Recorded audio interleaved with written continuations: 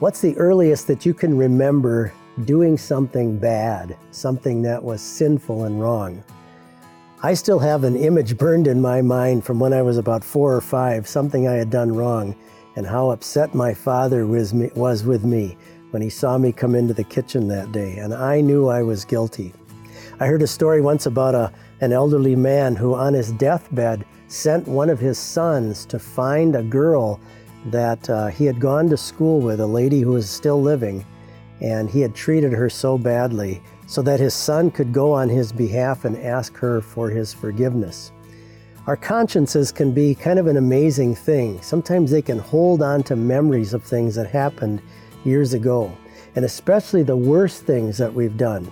King David once said in Psalm 32, "When I kept silent, my bones grew old through my groaning. Day and night, your hand was heavy upon me."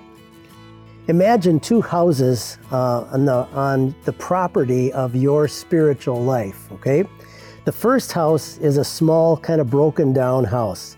It's not very comfortable to be inside of it. There are pictures of all of your sins and things you've done wrong on the walls of that house. And inside of that house, when you're inside of it, you are very well aware of your guilt and you realize the sins that you have. And it's kind of a humbling place to be in. Then there's another house on the property that's pretty well cared for and nicely decorated. Think of that house kind of like the house that is all the good things that you've done toward God, and when you wanted to obey His Word and all of the things like that, maybe some of the gifts that you've given to God and to the church through the years. Well, God would have us deal with Him primarily in the first house, not the second house. I'm going to read to you a passage from Psalm 51, verse 16. "The sacrifices of God are a broken spirit, a broken and a contrite heart. These, O God, you will not despise." Now, we may think we'd rather deal with God in that second house of all the good things that we've done, and maybe the gifts that we have given. And maybe that's where we would like to have God see us and talk to us. But God in His Word keeps ushering us back to that first house where it represents our sins and tells us, this is where I want you to deal with me and where I'll deal with you first. This is the most important place. The worship that God prefers to receive from us the most is simply recognizing our sin. That's why He says, "The sacrifices of God are a broken spirit, a broken and a contrite heart. These, O God, you will not despise." How strange the Christian faith is, that the greatest gift that you can bring to God is, first of all, just a humble admission of your guilt, a longing for His forgiveness. This is God's definition of where true religion takes place. He says to us, "This is the one I esteem, he who is humble and contrite and trembles at my word."